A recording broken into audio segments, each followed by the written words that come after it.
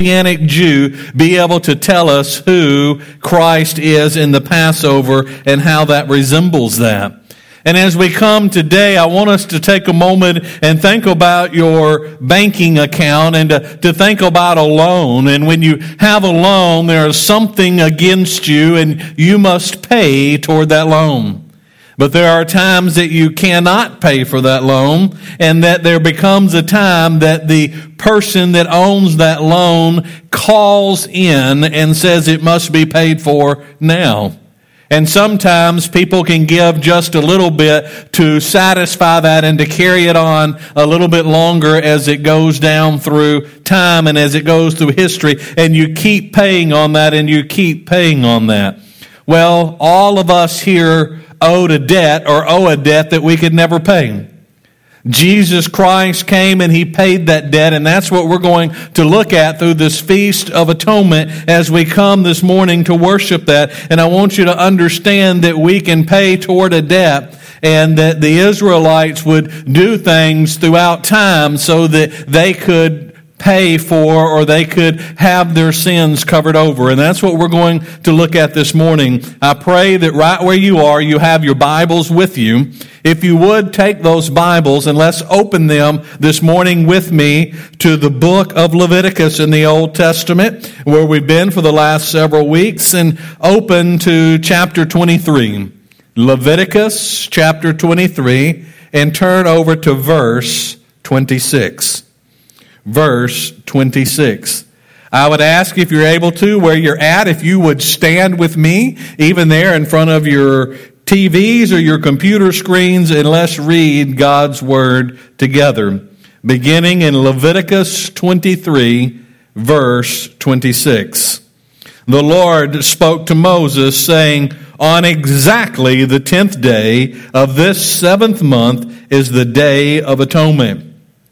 It shall be a holy convocation for you, and you shall humble your souls and present an offering by fire to the Lord.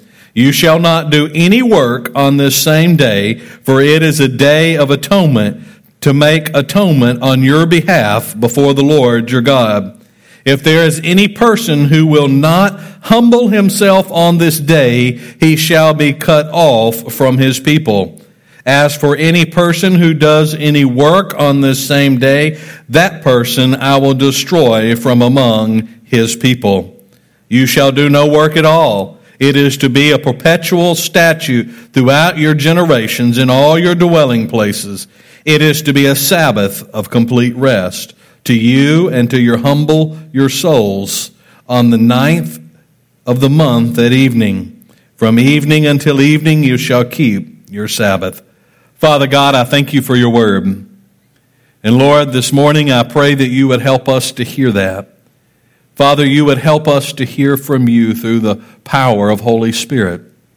And Father, may we understand how your Son was represented through the feast of the Day of Atonement. Father, I pray this morning that you would allow me just to set myself aside. And Father, come to you this morning and say, I'm a vessel, empty, to be used by you. Father God, would you speak through me through the power of Holy Spirit? Father, would you help us to hear, Lord, as your word says, would you open our eyes that we may behold wonderful things from your law? Because, Lord, your law and your word is full of wonderful things. Thank you for this blessed day. And Father God, we just pray everything in the precious and the most holy name of your Son, Jesus. Amen. The Feast of Atonement and Jesus Christ in that. To understand what that is, we've got to understand what was the feast for them, what were their commands, what was done at these feasts. What did God prescribe? I want to begin noting, as some of you already know, that their days begin at sundown and go to sundown. That's the reason that God said on the 10th day, and then at the very end of the verse, he said at 32, that on the 9th of the month at evening. on the 9th day at evening began their next day. They were to start this feast of atonement, this preparation for atoning for their sins began and went all through the night, all the next day up until evening. 24 hours this was to go on, to be a day of rest, to be a day of soul searching, to be a day at looking at their lives and to repenting of their sins. But for us to understand the total detail of the feast and all that went around it, we need to go back just a few chapters in Leviticus to Leviticus chapter 16. So if you'll put a marker or something there in your Bible, we'll be back there in a moment. And let's turn to Leviticus chapter 16. Because this is where Moses prescribed to them exactly what it was that they must do to enroll into that. And before we actually look at the scripture there, we need to understand what was given to them were the responsibilities that the priest had. The responsibilities that he was to do and the order of how it was to be carried out. And we understand when this time come along that this Day of Atonement was the one day a year that the high priest was able to go into the Holy of Holies. They were to go into the tabernacle, into that tent of meetings, and they could go in, and there was a place that they could offer up incense, and there was a place that they were to do the sacrifice, but there was a curtain that separated the Holy of Holies from the rest of the tabernacle, or from the temple. This Holy of Holies is the place where the Ark of the Covenant was set, and the mercy seat was upon that Ark of the Covenant, and that is where God would rest, and that's where God would meet, and that his people were to bring this one day of year through the high priest an atonement for their sin. The high priest, when he entered in, he had to be right. Scripture tells us how he was to bathe, how he was to dress and to prepare himself, but it also says that first of all, he was to make an atonement or a sacrifice for himself. The high priest could not enter in before God of the Holy of Holies with sin in his life. He had to prepare himself. He had to offer a sacrifice of blood for himself, and then he would offer a sacrifice through the blood of the animals for the people of Israel. And when he went into the Holy of Holies, he was able to do this.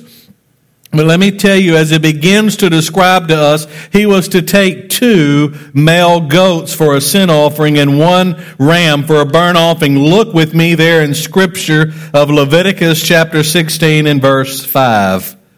He shall take from the congregation of the sons of Israel 2 male goats for a sin offering and 1 ram for a burnt offering. God was very specific with exactly what he was to do. He was to take those 2 goats, and he was to bring them to the door, and the ram for the burnt offering. And we see in verses 8 through 10, let me read this to you. And Aaron shall take the 2 goats, and he shall cast lots, one for the Lord, and the other lot for the scapegoat.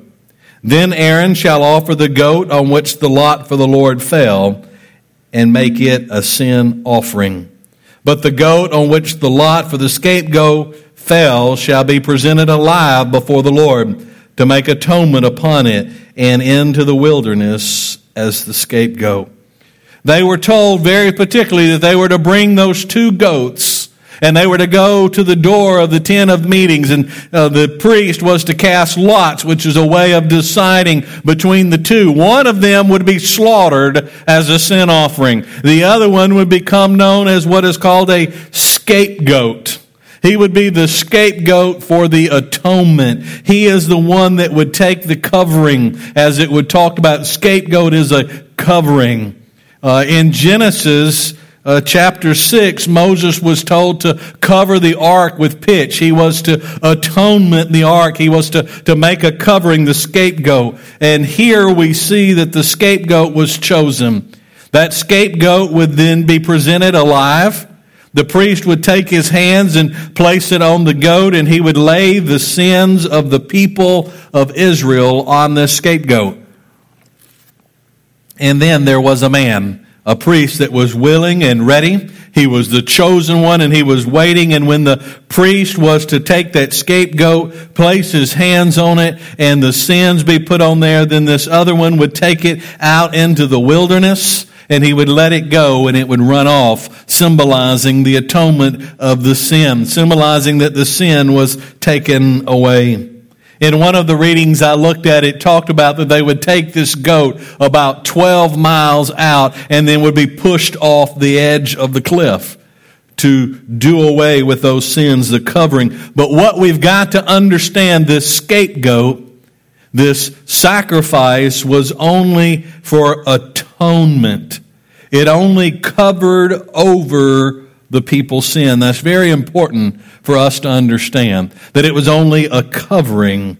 And then the blood from the bull would be sprinkled with the fingers of the priest at the mercy seat. Look there at Leviticus 16 with me in verse 14. It says, "Moreover, he shall take some of the blood of the bull and sprinkle it with his fingers on the mercy seat on the east side. Also in front of the mercy seat, he shall sprinkle some of the blood with his fingers 7 times."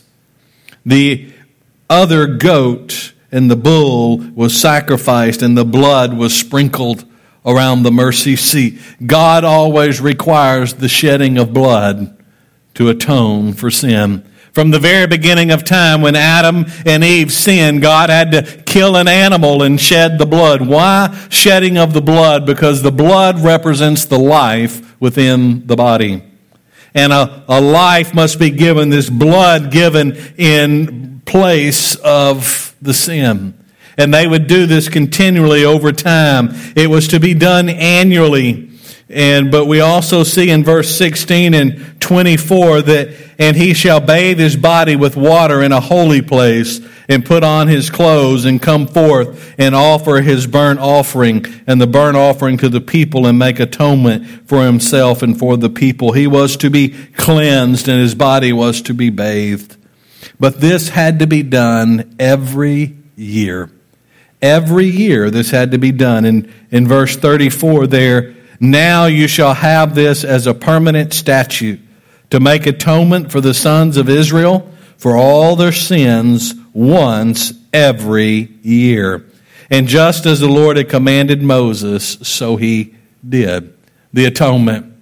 That's what we're talking about, is the Feast of Atonement, the covering. They were given specific ways. The priest was told, this is what you must do. You must go in and you must bring these goats, and you're to cast lots so that the Lord decides which one is a scapegoat, which one gets slaughtered. You're to pray over it and to send it out as an atonement, and the blood is to be sprinkled around the altar.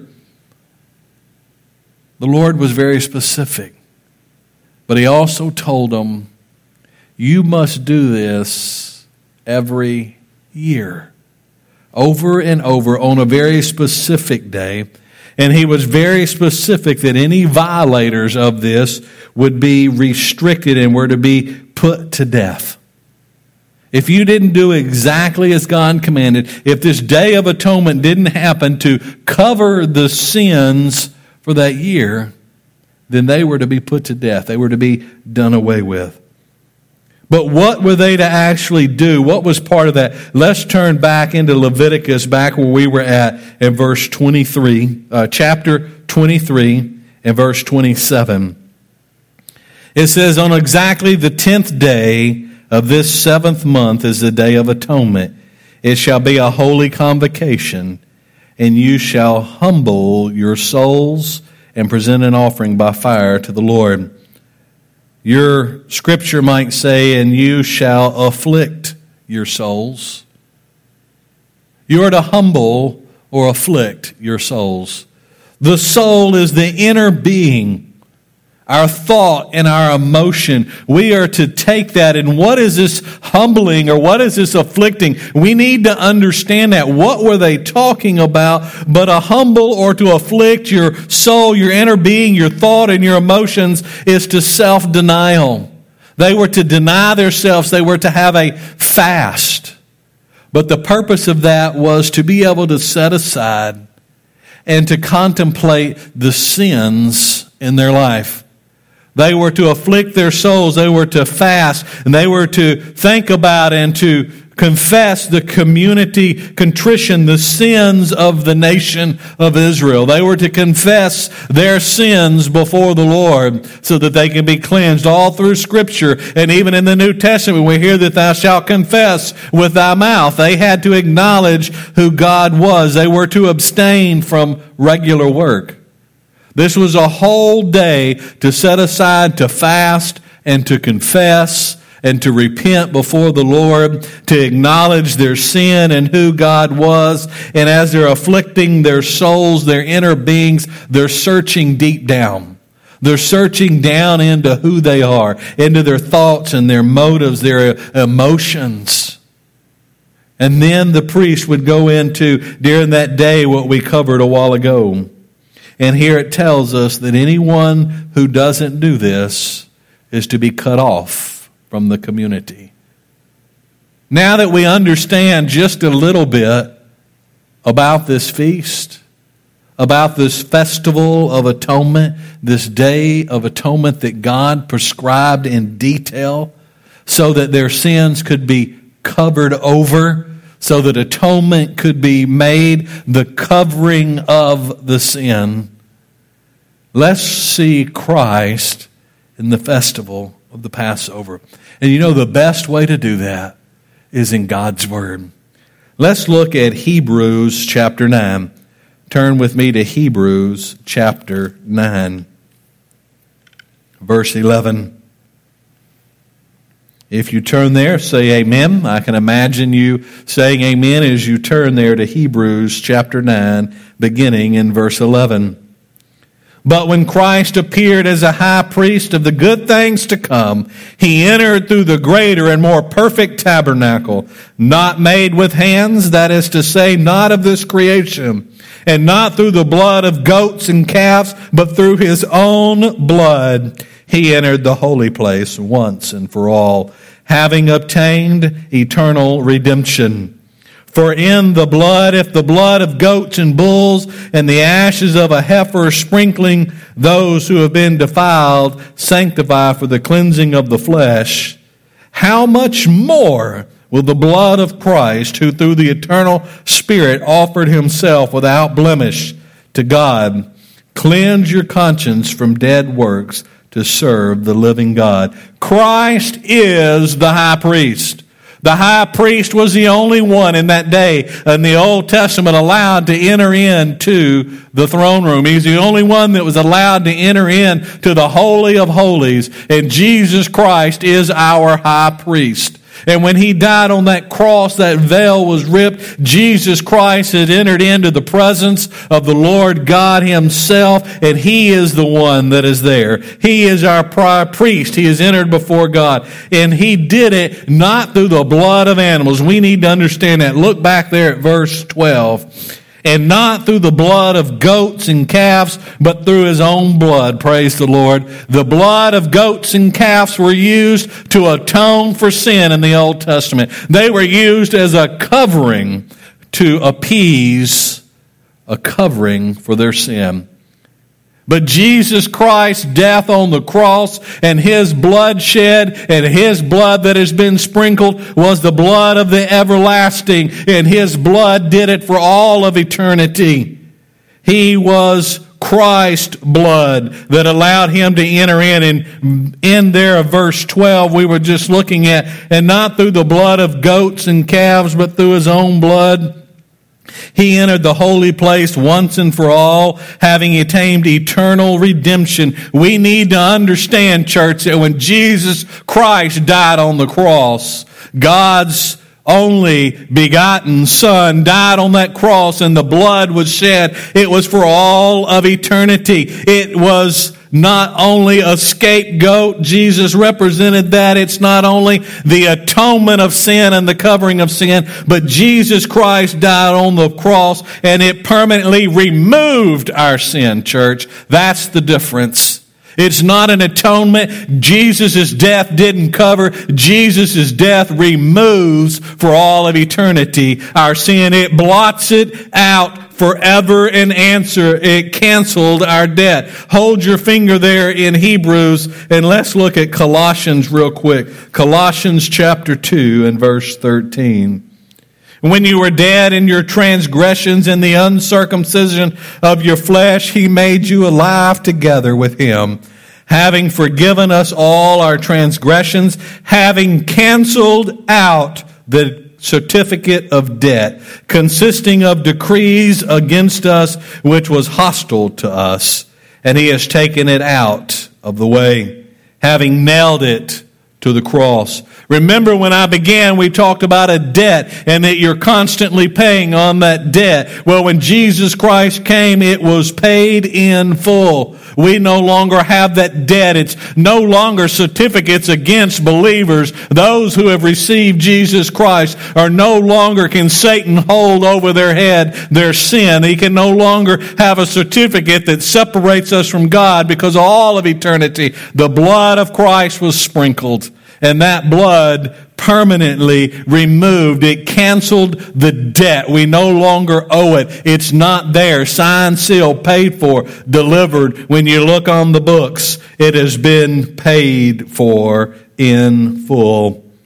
Not only is Christ our high priest, but back over there in Hebrews, let's look at Hebrews 9:15, because God, through his Son Jesus Christ, with his death on the cross, become the mediator of a new covenant. What do I mean by that? Let's look, Hebrews 9 and verse 15.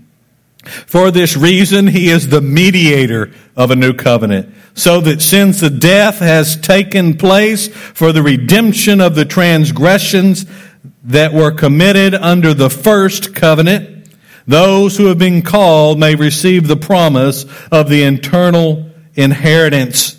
For this reason, he is the mediator of a new covenant. The old covenant, the Old Testament, the old law that God gave the nation of Israel. You must follow this law. He gave them that law for the point so that they would understand that they are never going to match up perfectly. They're never going to be exactly right. We can never uphold to God's holiness.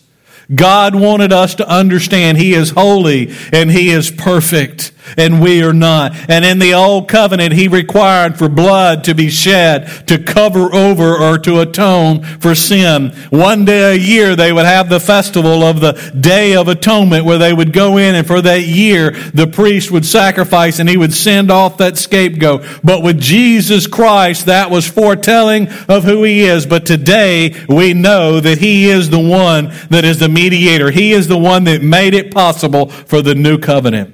The new covenant is our New Testament. It is a part about Jesus dying on the cross and shedding His blood for sinful people to show them how much He loved them even while they were still sinners. And when we take time to confess our sin to Jesus Christ and to run to Him as the only possible way, and we ask Him for that forgiveness, and we acknowledge His death, burial, and His resurrection, His blood is then poured over us, and we are cleansed, and we come into the new covenant with God that says, if you accept my Son, then your relationship will be restored. If you accept my Son, that you have eternity with me through the forgiveness of sin. Christ's death instituted the new covenant. Bloodshed of animals, over and over and over again, Old Testament. New covenant, Jesus Christ, God's only begotten Son, died on the cross and shed His blood once and for all of eternity.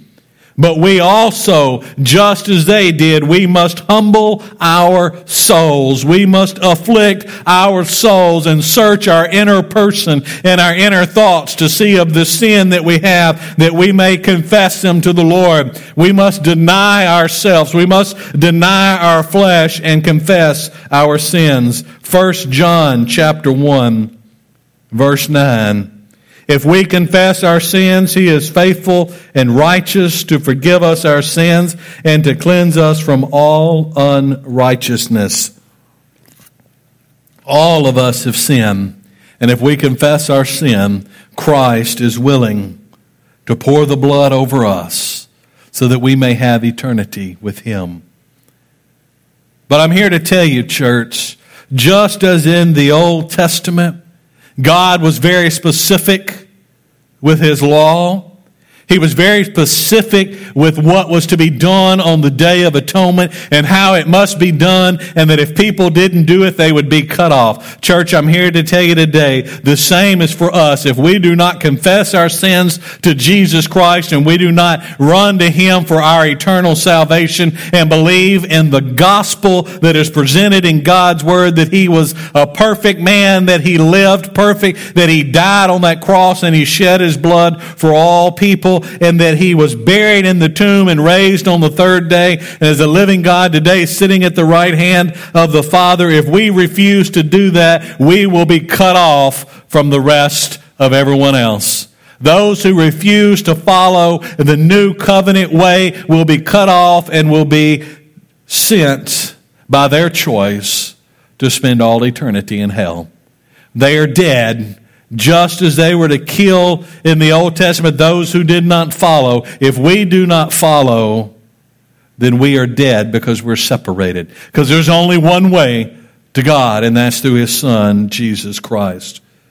Church, in light of the Feast of Atonement, the Day of Atonement, we must humble our souls. We need to do this regularly.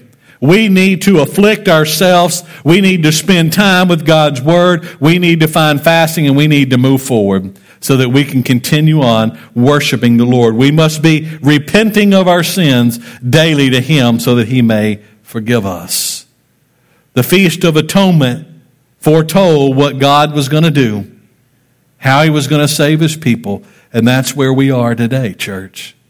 This Day of Atonement will not be fully fulfilled until we actually are resurrected to meet the Lord in the air. Let me just encourage you, church, that we need to focus on ourselves. You need to look and you need to run to the Father. We need to humble ourselves and seek and ask Holy Spirit to reveal so that we can be forgiven of our sins. Church, before we go off the air, I want to encourage you for just a moment. Let's take some time while we're all together, our hearts are joined, and let's seek the Lord. As the music plays for just the next few moments,